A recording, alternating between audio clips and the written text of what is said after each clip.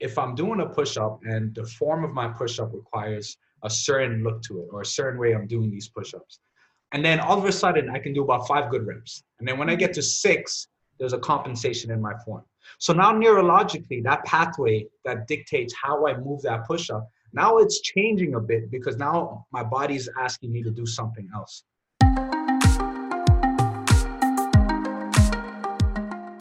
Welcome to How Do You Feel, a podcast with info and inspo to help you tune in to your fitness, nutrition, and mindset. I'm your host, Casey Zavaleta, and together we'll explore how we can optimize our physical and mental health so that we radiate positivity and happiness from the inside out.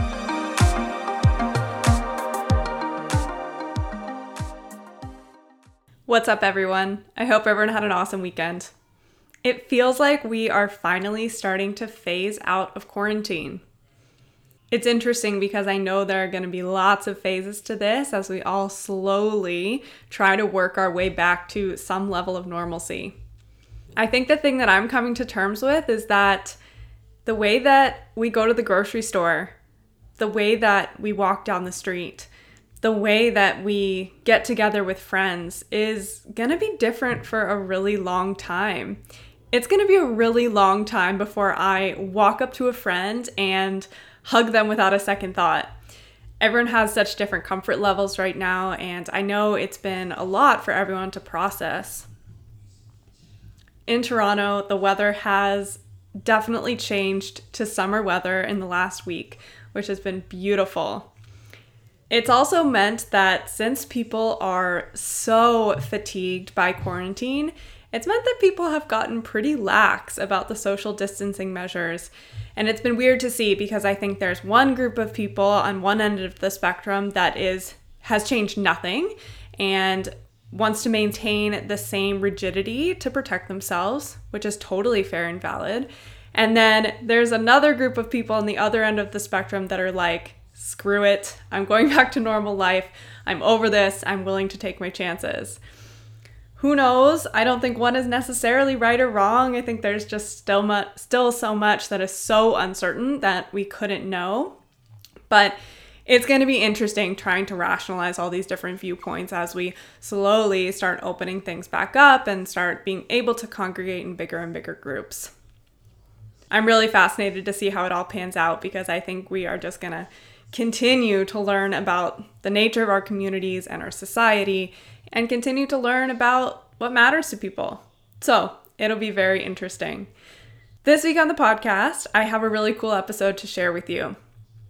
If you are someone who loves the gym, if you are someone who loves training, if you're someone who loves to know the why behind your training program and exercises and what you're doing week to week, then this episode is going to be right up your alley. This week, I brought Satish on the podcast, who is a trainer with Fit Squad. He's a certified strength and conditioning specialist. He's also certified in Strong First Level 1 and 2, and very indicative of his passion for training and his commitment to lifelong learning. He has quite a slew of other certifications and courses that he has taken as well. But what I know of him is that he is an awesome trainer. And he's someone that I have personally looked up to and also sought advice from in the past. As you'll hear in this podcast, he's been involved with sports and athletics for most of his life. And his passion for fitness really grew out of an interest in enhancing performance and preventing injuries. He has a deep understanding of anatomy, biomechanics, and exercise physiology, and his approach is grounded in strength training, but then also incorporates structural balance, body weight training, and conditioning, and he talks about all of those things in the podcast. Satish believes that we should all strive to find our true potential and to become stronger than we were yesterday. He also believes that with a smart approach, along with some good old-fashioned grit and hard work, anyone can reach their goals. And you can tell from this podcast how much he loves helping his clients reach their goals, which I respect him for so much. I'm proud to call Satish a friend, and even though we don't train out of the same gym anymore because Fit Squad built their new awesome facility in downtown Toronto, it was great to reconnect with him and get to talk about all things training kettlebells, programming, periodization, so many good things in this podcast. So I'm not going to go into any more detail because I'm really excited for you guys to listen. So without further ado, here is my conversation with Satish Muneeswaran. Hi, Satish. Welcome to the How Do You Feel podcast. I am pumped to get to talk to you today. Hey, what's going on? Thanks for having me. Yeah, of course. How do you feel about at-home workouts? Have you been hitting a lot of at-home workouts over there? Yeah, that's literally all I can do. Mixed feelings about it. At first, I had a lot of resistance because I've always had a gym membership, so I've always trained at the gym. This is the first time ever where I had to get accustomed to training at home, and that's been a bit of an obstacle at first. Especially the first 2 weeks, there was a lot of like, oh, I could just sit down on the sofa and just relax instead of doing the set. I think it's important, like that attachment to wherever you're training. Mm-hmm. If you do have the luxury where you can go to a separate room, that would be huge. Like I know you train out by your patio, which is a big win as well too. So if you do have that luxury, that's huge. Me, unfortunately, I just have my living room. So it's just kind of like turning on the music, putting myself in a different mindset and staying locked in. So it's been a bit of an obstacle, but I find I have managed to make it work so far. Yeah. Yeah, it's so much about creating the environment that puts your mind in the mindset of now it's workout time, not chill on the couch time. Makes a big difference. Exactly. Satish, what's your background again? Have you literally been going to the gym your whole life? You used to be an athlete, right? Yeah. I played sports, every sport up until high school. And I didn't start training or working out. Most of the training was specific to sports. So I predominantly played basketball, like growing up at a very small household. So often getting outside was the easiest way you can get some like escape time. Mm-hmm. So you either go outside to chill, which you couldn't really get an excuse from leaving the house from your mom. But if you went outside to play sports, then they're like, all right, we can get out of here. So I was active very young, as soon as I could be. Me and my brother would go outside whenever we could. Basketball was the cheapest sport you can play because all you needed was a basketball net and then basketball. Like hockey, I couldn't do hockey.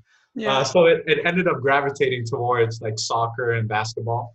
I think it was until when I was in grade 11 and I was pretty good in most sports teams. And on my basketball senior team, if you're in grade 11, you're playing for the senior team, so grade 11 and 12. So there's still like the competitive bigger guys in grade 12. And the difference between 17 and 18, there's quite a bit of a difference in terms of when puberty hits you. They didn't hit me then. Were you late? Yeah, I was late. And so my position got taken away from me by a bigger guy. And so it was kind of that year where it was like, okay, how can I come back? I wasn't always the most athletic, definitely a skinny kid in high school. So it was like, how can I come back and outwork some of these guys? And then that's when I kind of get into training. And I spent that summer, and I think I went from a skinny 150 to like a 165.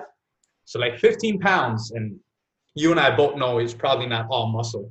But I started eating more. It definitely got into a training regimen. And then it kind of put on solid size for me. And then I went back the next season. My coach was like, look at this guy. This guy looked like most kids who spend the summer off tend to come back a little chunkier and fatter because it's the summertime, right? Yeah. It came back with a bit more shape. And then that's what kind of started the addiction, quote unquote. I started to feel this like success with training and this sense of like ownership and independence. And so it just led to, I never stopped. I think from high school, I've never had more than 2 weeks off from the gym, which can sound extreme for sure, but it's just who I am. I find it as like a place of solitude, a place of escape. And probably you're similar in that sense, right? Like moving is important for you, right? Yeah, of course. It's such a component of my mental health and feeling my best self in general. And I liked how you said that. Like for me, it is a lot about just movements. Like it doesn't necessarily have to be, I grew up as a dancer, and I actually didn't see the gym at all until a couple years before I became a trainer. I really became interested in strength training and fell in love with it. But movement has been such a part of my DNA for my whole life. And so if I were to take, I can't even imagine taking time off of movement, because to me, that's just me being human. Like that's such a part of me. I don't think of it as work. Yeah, it's interesting. Just on that note, like last year, Kenila and I, we went to Thailand. And the whole time we were there, the one thing we posted was us working out. And then we had a bunch of people like reach out to us and like, hey, you guys on vacation, enjoy yourself. And to us, we're like, this is what We vacation are. means. Yeah, Yeah. exactly. Vacation means waking up late, training, and then, sightseeing afterwards. Yeah. I totally relate to that. It's so funny because I do the same thing. It's one of my favorite parts of vacation is not having to squeeze my workout in between clients and only Mhm. having an hour to do it and feeling stressed out by it, being able to take my time and try different kinds of movements. And my husband and I always train when we're on vacation as well because we Yeah. love it and we see it as such a fun thing. It's like such a different mindset. Yeah. You can be a bit more creative, at least on vacation. Yeah. For sure. So, speaking of your at home workouts, what are some of your favorite exercises that you've been doing and finding effective? Mm. To me, with my training routines kind of evolved. In my later years, I've gravitated more towards full body routine and definitely ways. I like a mixed training approach, so where I can start with some sort of power element, but then strength, getting into a bit of hypertrophy, and then finally finishing with a bit of conditioning. And I kind of Hmm. like that split. Um, when I was in the gym, how I did it is I organized my goal. So if I had a strength day, that would just be my strength day. And then I have a hypertrophy day and then a conditioning day. But since training at home, I've kind of narrowed it down where I have a mixed approach. So I'm just doing strength, power, and conditioning kind of in the same day, but reducing my total frequency. So I'm going down to just 3 times a week of training and increasing my physical activity. So more intentional walks, if that makes sense. Just kind of Yeah. getting out. Like before, I'd go to the gym more often because it would force me out of the house. But now because the gym's my living room, it's harder to, oh, I find when I have more structured workouts, I'm staying home more. So now it's less frequent structured workouts and more intention to go outside and do like I actually just got a little puppy because I want to get into what yeah, like You got a puppy? not it's coming, it's soon. It's like a week or two away.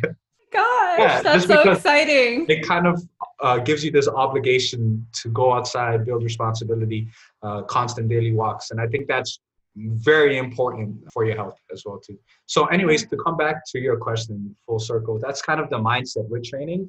And since training at home, the only real tool I have, other than my body weight, is kettlebells.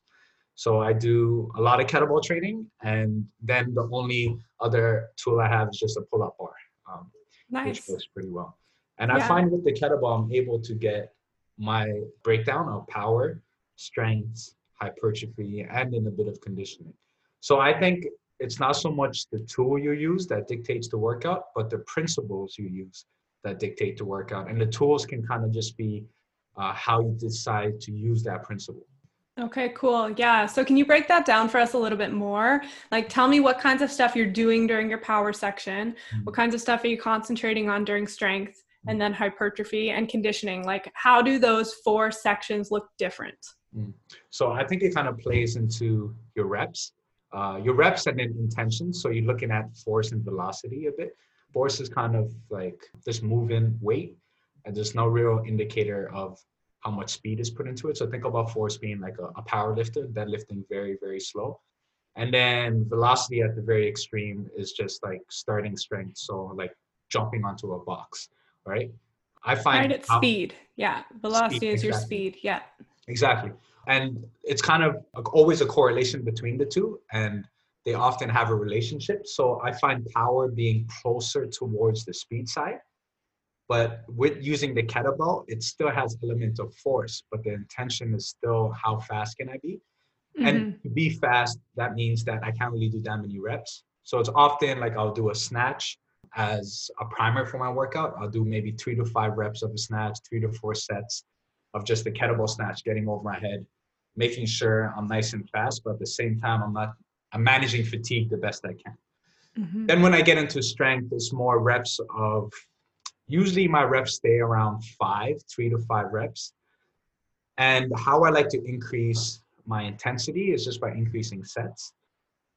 Okay, So cool. yeah, with my strength movements, it's coming a bit slower down and more on the force side of things. So my main strength movement now might sound a little strange, but it's a clean and press. So usually when you hear clean and jerk elements, you're thinking a lot of power, power, power. But based on the pressing element, that's what makes it my strength. Mm-hmm. And then my hypertrophy is usually anything else I'm lacking in that day. So now a lot of my legs work, a lot of accessories. So my back, my chest, and usually the rep schemes there is around 8 to 12. I find works pretty well. And then conditioning is just how I feel. I play around with that. I think it's important that you finish a workout on what stimulates you the most or what makes you feel like you have the most reward. I always felt rewarded at the end of a practice when we were like going for it and like borderline almost dying. And that's just a personal thing, right? And I think it's important. Like, for instance, I know like Vanessa, one of the trainers at Fit Squad, she likes at the end of a workout sometimes she said it feels great, often finish with a bit of a flow. So I think it's important to find what you like, and especially now more than ever is finish with something you enjoy. Yeah, 100%. You can take those positive, something you feel successful at for sure, but you could take Mhm. those positive vibes with you the rest of the day. I love that. That's a great point. Mhm. Your rep scheme on strength is quite low, 3 to 5. Mhm. I have a feeling that a lot of listeners have probably only dabbled in that low of a rep scheme or maybe never worked there before. So can you just tell us about building up the skill of strength to be able to do sets of things that are that heavy that you're really only doing 3 to 5 reps of the exercise? Mhm. Yeah, I think you raised a good point in your question by saying strength is a skill. And it really is. It's just like the neurological connection you have with moving a certain load. And it's also interesting that you brought up like when will you start experimenting with strength? And so it kind of comes back to a question us trainers always get is what do we do first, strength or hypertrophy? When I first started in training, I had often discussions with other trainers of like what to do first, 3 by 10, so 3 sets of 10 reps, or 10 by 3, 10 sets of 3 reps. And I found with beginners, it's probably more efficient now to spend it in the hypertrophy range and then come towards the strength. So staying at the 8 to 12 rep range will allow you to build a bit more awareness of the movement quality and also Right. the internal cueing of the muscle, Right. right? Usually with strength, it's harder. Like if you're doing a heavy squat, how hard is it to really feel your core or your quads or your glutes, these isolated muscle groups? You tend to feel systematic fatigue, not necessarily peripheral fatigue. So Mm-hmm. like I'm doing a bicep curl, right? But often when you get a bit more reps, you have a better idea of how to isolate a certain muscle group. So I think for those people out there is find what your maybe 8 to 10 rep range is. And then Mm-hmm. from there, gradually build towards a strength scheme. So collect enough reps at 8. So let's say hypothetically, I'm doing 3 by 8 at a certain weight. The next week, I do a double progression model where I'll increase 2 reps and I'll also increase a bit of load, Mm-hmm. right? But again, it really comes down to the person and how well they can maintain form and all these other variables. But once you get 3 by 8, you can easily just take a couple reps away and just increase load. So now I'm going to do 4 by 6 the next week with a slightly heavier load. Next week after, I'm going to do 5 by 6 with maybe a 5 kg increase in load. And then the week after, you get into 6 by 4, Yeah. right? And get So yourself that's there. Yeah. Step by step. Right. exactly. So that's like a very simple linear progression to increasing load. Maybe that answers your question. Yeah. Yeah, for sure. I think that those are great considerations for kind of where to start and how to work yourself towards doing the true strength sets. I think it's weird now, obviously, because a lot of what you're talking about is about progressive overload and what are the different ways that we can do that. But with at-home workouts, many of us don't have a full rack of kettlebells where we can just like increase by 4 kg and then, do a couple fewer reps. Have you found creative ways to progress your workouts at home? Yes, very good question. So usually 3 variables you can control with periodization: frequency, volume, intensity. So frequency is how often you perform an exercise, usually within a week, or recruit a certain muscle. Volume would be how many reps and sets and load you're doing. And then intensity would be how heavy that load is relative to your 1 rep max. So if you were to go as heavy as you can, how relative is that load? Another very important method of progression, though, is, especially now more than ever, is exercise selection. So usually if you can control everything else and you have the luxury to a whole rack of kettlebells or weights, kind of what you're saying, then you can really just play with those three variables. But because now, like, all I have is two sets of kettlebell, exercise selection comes as your next kind of tool you can use to progress. The problem with that, though, is a lot harder to progress. So you have to be a much more patient with the exercise you choose. For instance, I start with push-ups on my knees. I work till I get to 12 reps, and I work till I get to 4 sets of 12 reps. And then from there, I'm going to get into push-ups on my feet and then see where my reps at there. Try to manage fatigue so you can make sure that you're always winning your workout. Like if you're always getting fatigued, your body tends to remember the last rep. Tell me more about that. What do you mean? I think Pavel Tsatsouline, he's the one who kind of gave birth to the concept of greasing the groove. So greasing the groove is kind of a method of training strength that works on neurologically working the most efficient pathway. So for instance, if I'm doing a push-up and the form of my push-up requires a certain look to it or a certain way I'm doing these push-ups, and then all of a sudden I can do about 5 good reps. And then when I get to 6, there's a compensation in my form. So now neurologically, that pathway that dictates how I move that push-up, now it's changing a bit because now my body's asking me to do something else. And so if I always stop performing quote unquote inefficient reps or bad reps, then that's what my body tends to remember for the following session. So if you can stay within a movement pattern that looks and feels the best, but still work to that upper range, you can manage much better success. And that's often what I do with my clients with pull-ups. So a perfect practical takeaway is, let's say a client can do 5 pull-ups. You only have them do 3 pull-ups, right? Sets of 3. Mm-hmm. And your goal is to increase volume, but never have them do more than 3 pull-ups for, let's say, a week or 2, right? That way they can practice it much more frequently and they're learning the skill a lot better without necessarily reaching fatigue and then compensations happen. Yeah, another way you can think about it too that makes sense to me or tell my clients is like you're playing basketball, comes back to basketball. If I'm shooting a bunch of shots, and let's say I'm making consistently 8 out of 10 in a row, and all of a sudden I'm missing 10, you should probably stop there. There's no point to keep putting up shots because you're not going to make any more. Now it's time to put that ball away, attack it tomorrow, and you'll probably make more shots.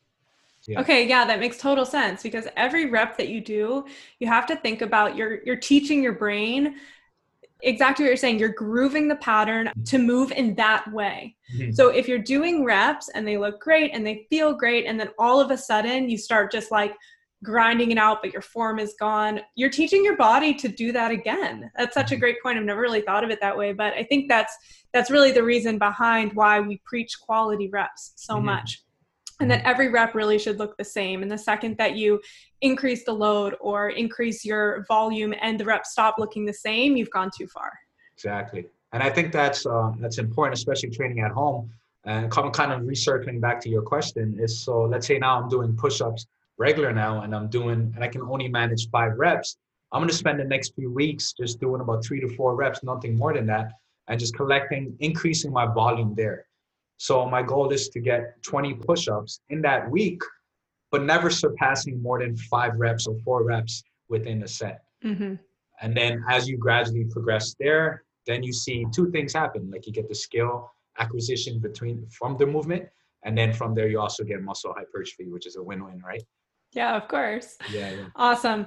It's interesting. I think one of the things that I've learned more that's really become ingrained in me more since training in quarantine and doing all of my at-home workouts, which I've been using kettlebells a lot as well, but I think I've really started to understand the benefit of training with sub-maximal loads. And I always knew how beneficial that was, but when you're in the gym and it's always available to like squeak the weight up a little bit more, like maybe I can push a bit more. I think I have this brain where I always just wanted to do it, but now I have set loads. And so I'm performing many reps at a load that's not the heaviest that I could do, but I'm realizing that I'm gaining so much connection to the movements that I'm doing because of that. And I'm gaining ownership over the weights in a new way that it's really helping me to realize how beneficial that is. And I'm for sure going to keep doing that now once we're back in the gym and I do have all the options of weights. Yeah, it's cool because especially that you mentioned kettlebells, because you notice in kettlebell, especially in comparison to like other modalities, such as plates, the increments of jumps. Only in kettlebells do you see like a 4 kg increment in jump. And there Mm-hmm. was kind of a bit of a lesson, whoever's making kettlebells, giving everyone else in the world, is that you can't sneak up to your weight. So when I'm doing like a bench press and let's say 225 feels good, all right, let's try 240. Let's see how that guy feels. Because that's just what, like 7.5 per side, right? Yeah, it's Like like, you can yeah. sneak that weight on and creep up to a weight that your body actually handles. But let's say with kettlebell training, I have a 16 kg bell and I'm pressing it for 2 reps. And then the next kettlebell size is 20 kg. There's no way I'm gonna be like, okay, I'm gonna try the 20 kg because that's a whole like 10, 12 pound jump. Yeah. So there's the kettlebells keep you honest, and it kind of instills the principle of like volume before load. So collect enough reps, enough skill within the movement before you can think about creeping up to a heavier weight. Yeah, that's so true. So Yeah, interesting. I've never really thought about it that way before, but you're yeah, exactly right. it's super cool. I love Yeah. kettlebell training for that reason. And so Yeah, you for can sure. often stick with a bell. Like I've been with the same size bell for the last 8 weeks, you know, and my strength has definitely gone up. And so you have to be a bit more creative in how you organize your training because the like kind of what you said, you cannot manipulate the load so much. And you know this is the only bell you're stuck with. But what's cool about that though, it teaches the same principles you want to do with body weight training because it really is your own weight. What, you're going to lose 20 pounds or add 20 pounds whenever the pull-ups feel too easy? Right. I have, you know, I have a Yeah. friend who actually often says that he knows he's gaining too much weight if he can't do a set amount of pull-ups. Yeah. They say that you want to get a pull up, lose 10 pounds, and then Yeah, you'll get your yeah. pull up. Yeah. But the principle, Right. it teaches very simple, similar principles, kettlebell training, I find, because these set size and bells, and now you have to find other ways to manipulate things and manipulate variables so you can still get the training effect. And Hmm. same with body weight training is much the same idea. Like if I can do 5 pull-ups, there's no way I'm gonna add 10 pounds to that next week. It's like, what can I do now other than adding weight to make these pull-ups more efficient? Right. Makes sense. What else makes kettlebells such an effective but unique training tool? That's a great question. I personally just like the fact that it's anterior loaded and it teaches a lot about like rooting. So like staying rooted to the ground and like full body tension. Like for instance, if you're doing a goblet squat with kettlebells or a front rack squat, a big limiting factor is how strong your upper body is, right? So even if I'm doing a snatch, a big limiting factor is how stable my shoulder is. So I Hmm. think it finds kettlebell training finds a nice balance between strength and mobility, or sorry, should I say stability and mobility. So stability was the amount of strength you have in the range of motion, so how strong you are within the range of motion. I would say mobility is the amount of range of motion you can control. Um, I find kettlebell training encompassing both sides, like almost like a large circle, getting bits of both of them. So you're gaining the most amount of stability with an appropriate amount of mobility. Hmm. And for especially people like us who are like training for life, the clients we work with, majority of the Gen Pop, like that's exactly what the approach needs to be. When there's specificity, there comes a bit more of a gravitation towards one side versus the other. Like if you're training as for a yogi, you want to get more in the mobility, less in the stability. If you're training to be a power lifter, hey, let's gravitate. You don't want to squat ass to grass. Let's just squat to the depth that you need. So let's gravitate more towards stability. I find with kettlebell training though, it really prioritizes both, in I my agree. personal opinion. I've I gained agree. range of motions I've never had before in a way that I enjoy training because of kettlebells, right? Yeah, I mean, and it's also true that those two things go hand in hand. Like you can gain mobility from using a load in these ranges of motion that are different. Like as you gain, especially with a tool like kettlebells, as you gain more stability, you'll gain more mobility because you're using the end ranges that you can go to.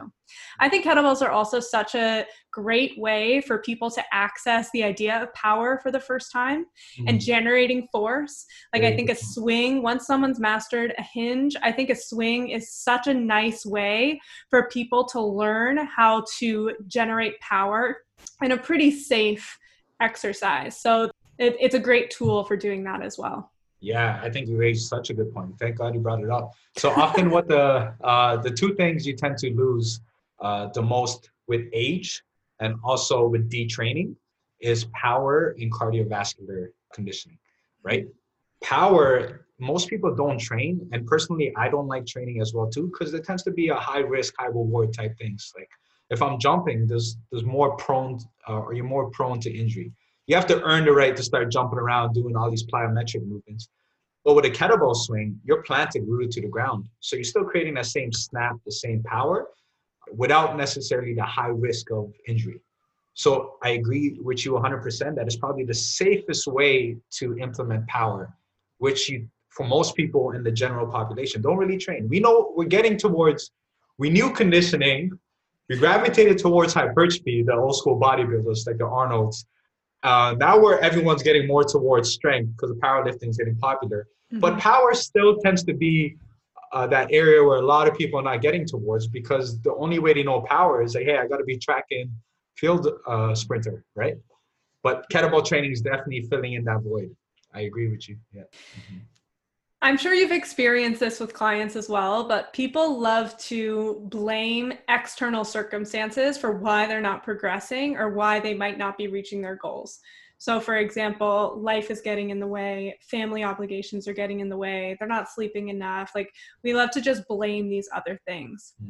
In your opinion, what really is holding people back from reaching their goals?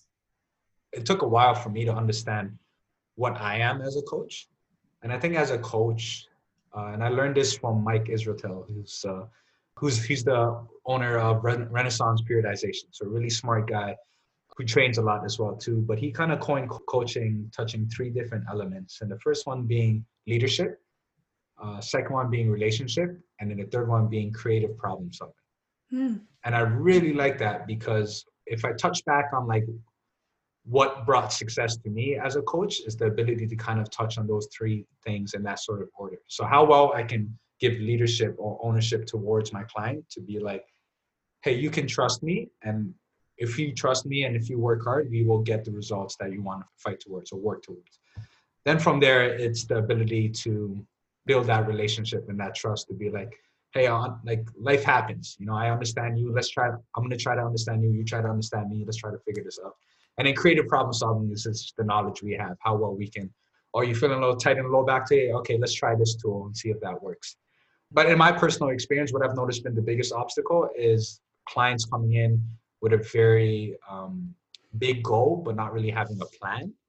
It often comes back down to how well I can build that trust to be like, hey, if we establish these kind of goals, micro goals, then that can probably lead us in that best direction. Then from there, it's like how well I can back to building a relationship so they can come back in and build a consistency. And I found that if my clients can stay with me for a minimum 2 weeks without any cancellations, I'm leading closer and closer towards that goal. So even as a trainer, like I try my best not to reschedule any sessions, because I find even if you mess around with times, it starts to mess around with their success as well too. And then from there, it's just auto-regulating based on how they feel throughout that day.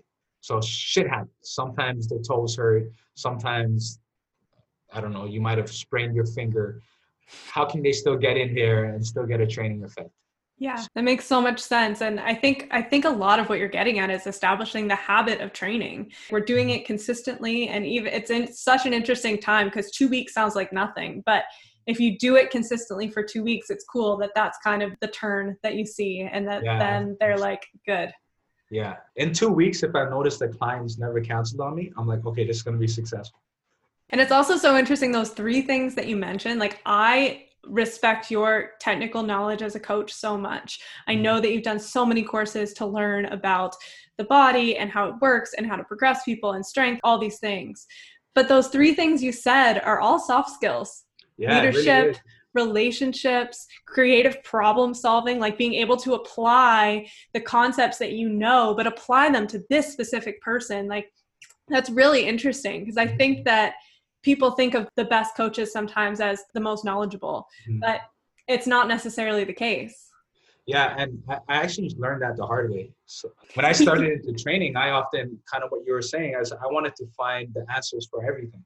And so I would read quite a few textbooks with these rigid protocols of how they successfully trained Olympic weightlifting athletes and track and field athletes, and kind of like the structured and periodization tools that they use that dictated results. But a part of me like now starts to look back and think that maybe they just wrote that because they didn't know how to write the soft skills in there. Like, how do you periodize soft skills in a textbook? How do you talk about the idea of individualization, the idea of leadership, the idea of creative problem solving when your athlete came in and is not feeling so well today? The more I'm coaching, the more I'm realizing all those soft skills probably play a bigger role in how successful you are as a trainer. How do we start talking about that stuff more? How do we get that stuff into textbooks? It's tough because it depends kind of answer. There's no concrete black and white. Maybe we need to start teaching more leadership courses, within There you training. go. Yeah, maybe we need to diversify the kinds of courses or the way that courses are marketed to coaches, because I think a lot of what's out there is very technical for sure. Like if you even look at some of the most successful trainers, they tend to be people who are really great in those soft skills. 100%. The technical guys tend to be a bit more in the background. Yeah, it's true. It's so true. Yeah. Satish, I want to ask that question again, but I want to turn it a little more personal. So when you think about your goals and what you are striving for, what's that one thing that tends to hold you back? What's your thing that you need to overcome in order to reach your goals? Actually, my problem is very similar. I think my story as a person who trains in the gym is very similar to a lot of other guys out there, girls as well too. Just anyone who really wants to go get it. Like for me, like training was all about, hey, let's go get it, hard work, and results are gonna come. Like just put it all on the table and you're gonna get it. And for me, it was definitely asking for too much at one time. So I would have like 3 different goals at the one time. Like I want to get my bench up, but I also want to get my squat, but I want to jump higher. And then I want to look lean. And so it was like, I had all these kind of goals at the same time. And what I've noticed the more I've trained is that, hey, if I actually like periodized it in a way where it's like, hey, maybe these 8 weeks, I'm going to focus on one lift. And then after that 8 weeks, I'm going to be like, okay, let's switch towards, hey, maybe the bench press. And I'm going to focus on how I'm going to progress the strength in my bench press, but then keep everything else in moderation and down. Mm-hmm. And if I'm going on a cut, maybe my goal isn't to lift the most amount of weight. Maybe my goal now is more towards just maintaining. And then I'm really only manipulating like how I eat or my nutrition. So I think that's been the one thing holding me back. And still to this day is that I often would want more than I actually can plan or work towards. And so it's all about just coming back. And that's why if you write a program, stick with it. I've noticed in my early years of training, I'll write programs, I'll look at it on paper, but like, this is money, this is gonna work. I'll be 2 weeks into that program and then I'll hear a podcast about this variable. If you try this, if you do that, you're gonna be able to do this. And I'll be like, okay, I gotta do that, I gotta add it in. Like I remember my first ever powerlifting meet, which was about 3 years ago, I was training for it. And if you know about training for powerlifting, the simplest rule you can follow is there's an inverse relationship between volume and intensity. So the further you are away from your powerlifting meet, the more volume you should have. And gradually, as you get closer towards the meet, taper the volume, but increase the intensity. So start increasing that load. So I was training for this powerlifting meet. And then I was training for also, I ran into Kane, who what he does is this crazy challenge where he does 2,000 pull-ups at the end of every year. You did this while you were training for your powerlifting meet? I was training for my powerlifting meet. And then I was also training to perform 2,000 pull-ups in one session. So I managed to do okay in both. Yeah, you never strive greatness in any one. You just end up being okay in everything you train towards. Right. Yeah. I totally get that, wanting to do all the things at one time and like my brain just being fascinated to learn all the different things. But it's such a good point that when you have clarity and one big goal, it really allows you to carve the path of least resistance towards that thing.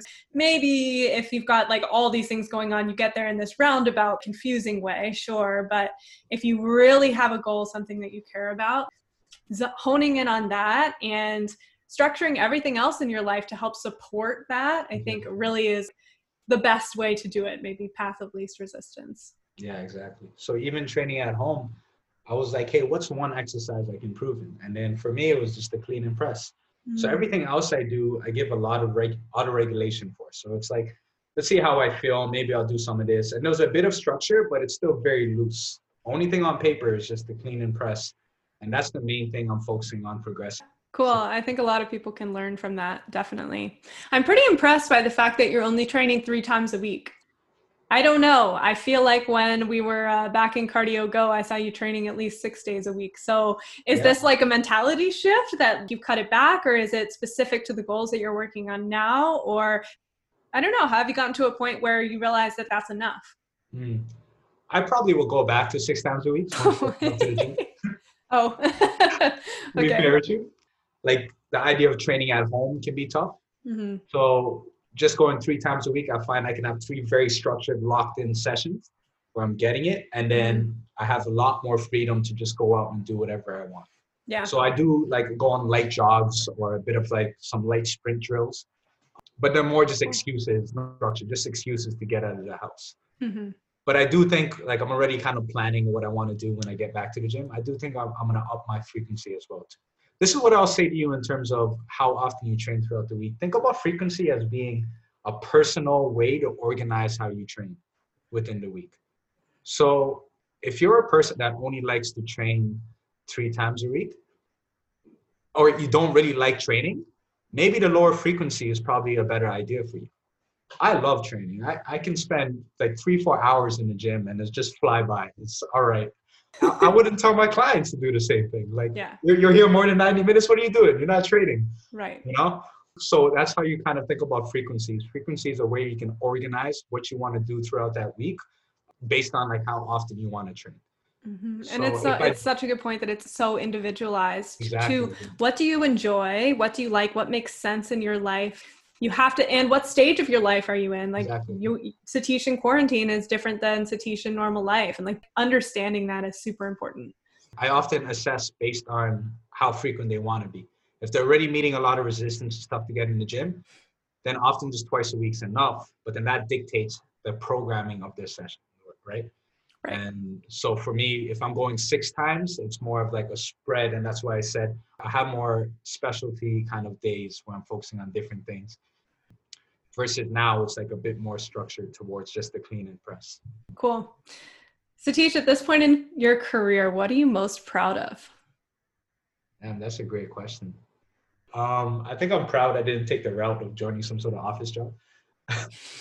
I'm happy that I was selfish enough to be like, this is something I really like, so let's follow a career in it, because I get the luxury to selfishly learn about training. And as much as it is for my clients, quote unquote, a big part of it is really just for me and like how much more knowledge I can acquire. And you're much the same. You have that same growth mindset. And for us, I think what drives us is the ability to constantly be learning. Mm-hmm. And so I'm very happy with myself, especially coming from a Sri Lankan background. We often meet a lot of resistance with these kind of creative entrepreneur kind of careers. Like, if you're not a doctor or a lawyer, like, what are you doing? Yeah. I was really happy to know, like, it makes me proud to know that I chase something I genuinely love.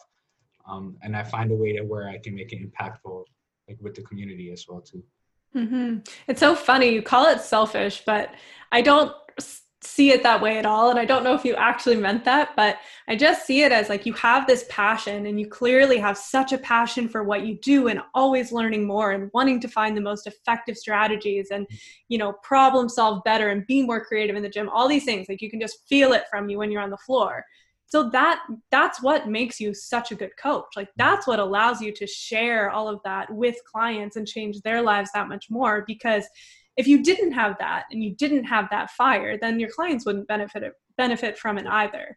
Mm-hmm. So you've chosen a profession that allows you to take that passion and share it with everyone else. That's a very good point. But I also do like validation. So when me and my clients get a win, it's funny, I have a running joke with one of my clients that every time someone comments on my Instagram that on her pull-ups, I often thank them, or I tell them like thank you as if owning up to the compliment that they're giving my client. Right. Like to be You see it as complimented. yours. Yeah. So there is an element of validation. But I come back to your point. I think it's like I understand that ego is a big part for me, but as long as it's not the number one driver, it's important that you kind of acknowledge that it's there. For me, and even for you, just the ability to learn, the passion of learning is definitely the number one thing that drives me. Yeah, for sure. Would you say you have an ego? For sure. I feel like, yeah, I mean, you know, my relationship with Aldo. So, sometimes he's I in there, do, you but the try listeners something. might not. Do you want to explain it? Well, I mean, yeah, for sure. Like sometimes he'll be in there, he'll try something. I'll walk into the gym ready for my session, and then he'll be like, Steve, I don't think you can snatch this. You must be crazy. 100% I'm going to try to snatch it. And so there is a bit of that ego as well, too. But I think Competitiveness. It's a drive. Competitiveness. Yeah. But it's important to know that you have it and make sure that it's not the number one thing that's driving you in your success in your career. So for me, it's like a good way I like to think about it is it's there, but it's in the backseat. So it's not controlling where I'm going. Like I really hope that it's my impact on the community, how well I can help people grow is the number one thing I'm focusing on. And this is when having like mentors like Aldo, like Gabe, older people who can kind of sit down and help you kind of find what your mission statement is so you can stay true to that. But also acknowledge that, hey, ego is also important. And you can sometimes use that to build confidence. So without my ego, I wouldn't be as active as I am on my Instagram, or I wouldn't be as confident teaching a class of like, sometimes we have with the new space, we have classes as big as 40 people, you know, like a corporate wellness class. Like without that ego, I wouldn't have the confidence to stand in front of these people and be like, hey guys, I am that person of leadership. Let's try to listen to me. I'll guide you the right way. So I think having an ego is important. And yes, I do have an ego. No, that's such a great point though. Like I think that any quality, right? There's a light side and a dark side to any human quality that we have, and having the awareness that it sounds like you have cultivated to understand how it's manifesting in your life and how it's affecting you as a human, as a coach, and what do you want to lead with versus hold a little bit closer. I think that that's the important stuff, and that awareness is really key. Would you say you have an ego? I think everyone has an ego. Yeah. I think it's human to have an ego. Yeah. I don't think I'm an ego-driven person. I don't think I come across that way. I think I could actually stand to have a little bit more because I think it would make me more confident in some of the things that I should be standing up for and speaking out more about. But yeah, you really just flipped that one. Now you're making me think. Yeah. Everyone has one. Like that is part of what is being human. But I definitely don't think I'm someone that leads with that. Based on what you know, you're always so reciprocal to learning information and putting yourself out there. I think it's important to have that as well too. For sure. Okay, tell me a little bit more about what's going on in your life in quarantine. Is there anything that you've been doing? I mean, you're getting a puppy, so that's exciting. What kind of dog is it? American Bulldog. No way. Yeah, cute little guy. That's great. It'll be a male? Yeah. Amazing. That's so cute. You would get a bulldog. That's great. Yeah, I know. Is there anything else that's going on in quarantine that's different than your normal life? Anything that you're going to continue once quarantine's over? I would like to continue like daily reading I'm doing when it comes to like some literature out there when it comes to training. Also, I really enjoy the walks, and that's why what pursued me to actually get a puppy. So to force me to kind of get outside, get a walk, almost like that sense of clarity. So that would probably be the two big things that I want to get forward with. When I was actually back working in the gym, my meals were much more structured. Today, more structured, huh? Interesting. Yeah, I definitely had much more planning of my meals when I was like working from the gym. Now there's a lot more just like waking up, see how I feel, and cooking based on how I feel through that day. And there's nothing wrong with that. I enjoy both of it. But I probably will need to get more towards planning throughout the week. And it's just a personal thing. Everyone's a little different. Just because cooking takes a bit more time for me. Yeah. What's the best thing you can cook? Oh man, I'm just a creative chef. I can never repeat a recipe. I'll say that much. You just wing it? Oh, 100%. Oh, wow. There's two people in life. There's cookers and bakers. Canila's a baker. My girlfriend's a baker. So Yeah, everything's a recipe on the money. Pop, pop, pop. Me, I'm in there. I'm in the kitchen. I'm like a little bit of salt, a little bit of turmeric, a little bit of cumin. Bang, bang, and just like create a sort of this concoction of of a meal. Nice. I hope to be healthy. But the best thing I can cook is probably a curry, some sort of chicken curry. Yeah. Nice. Okay, delicious. Yeah. Classic. What about you? Cooker or baker? I'm a cooker for sure. Yeah, cooker. Right? Yeah. Yeah. Bringing it, going for it. Yeah, it's fun. And it's taken me a while actually to get to that point though, because at first I think when you start out cooking, you don't understand ingredients. So you think that 1 teaspoon of salt is way different than 2 teaspoons. And then you realize, like, once you've done it for a while, you realize, okay, like, it's not that different. Like, I'll just put enough in and it's fine. Yeah, you know? yeah. You kind of get a pinch. It's kind of like nutrition a little bit in a sense. Like, I often say that you track not to track. So currently right now, I'm not really tracking. And it's because I have a good job. I've been tracking for most of my life in university. And now I'm getting away from that because I have a good sense of an idea of, like, how much protein I need to get in the day, but it's only because I spent some time tracking. So it's like building that knowledge, I think, to eventually where you can be a bit more creative. And cooking is much the same. I have Julia's child's cookbook actually, where you follow it to the T, and then after a while you kind of be like, wait, I can substitute this a bit and add a little bit more, take a little bit less, and so you can start to be a bit more creative or individualized with your cooking. Very well said. Exactly.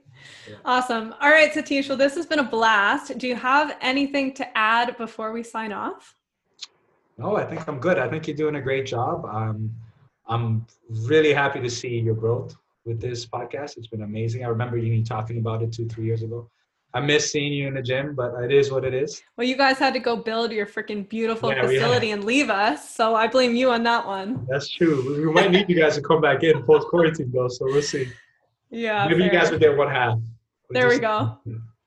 Okay, Satish, if people want to learn more from you, maybe they want to get some coaching from you, are you doing online coaching right now? You are, right? Yeah, online coaching. Yeah. You can reach out to me via my Instagram, which is Satish_Fit Squad. Or you can reach out to Fit Squad. We take care of things as well there. So Fit Squad_training. Cool. And obviously I'm a big fan of what you guys are doing over there. So I'll link all that up in the show notes in case anyone wants to reach out. Thank you so much. Cool. Thanks, Satish. Thanks so much for listening to How Do You Feel? If you're enjoying what you're hearing, please subscribe to the podcast so you never miss an episode. Rate and review the podcast. Those ratings and reviews really do go a long way. I appreciate them all so much. Better yet, share the podcast with a friend or family member that you think would benefit from the messages that we talk about on How Do You Feel? All right, guys, thanks so much for listening. I hope everyone has a great week. And as always, remember, get out there and do something that makes you feel good today.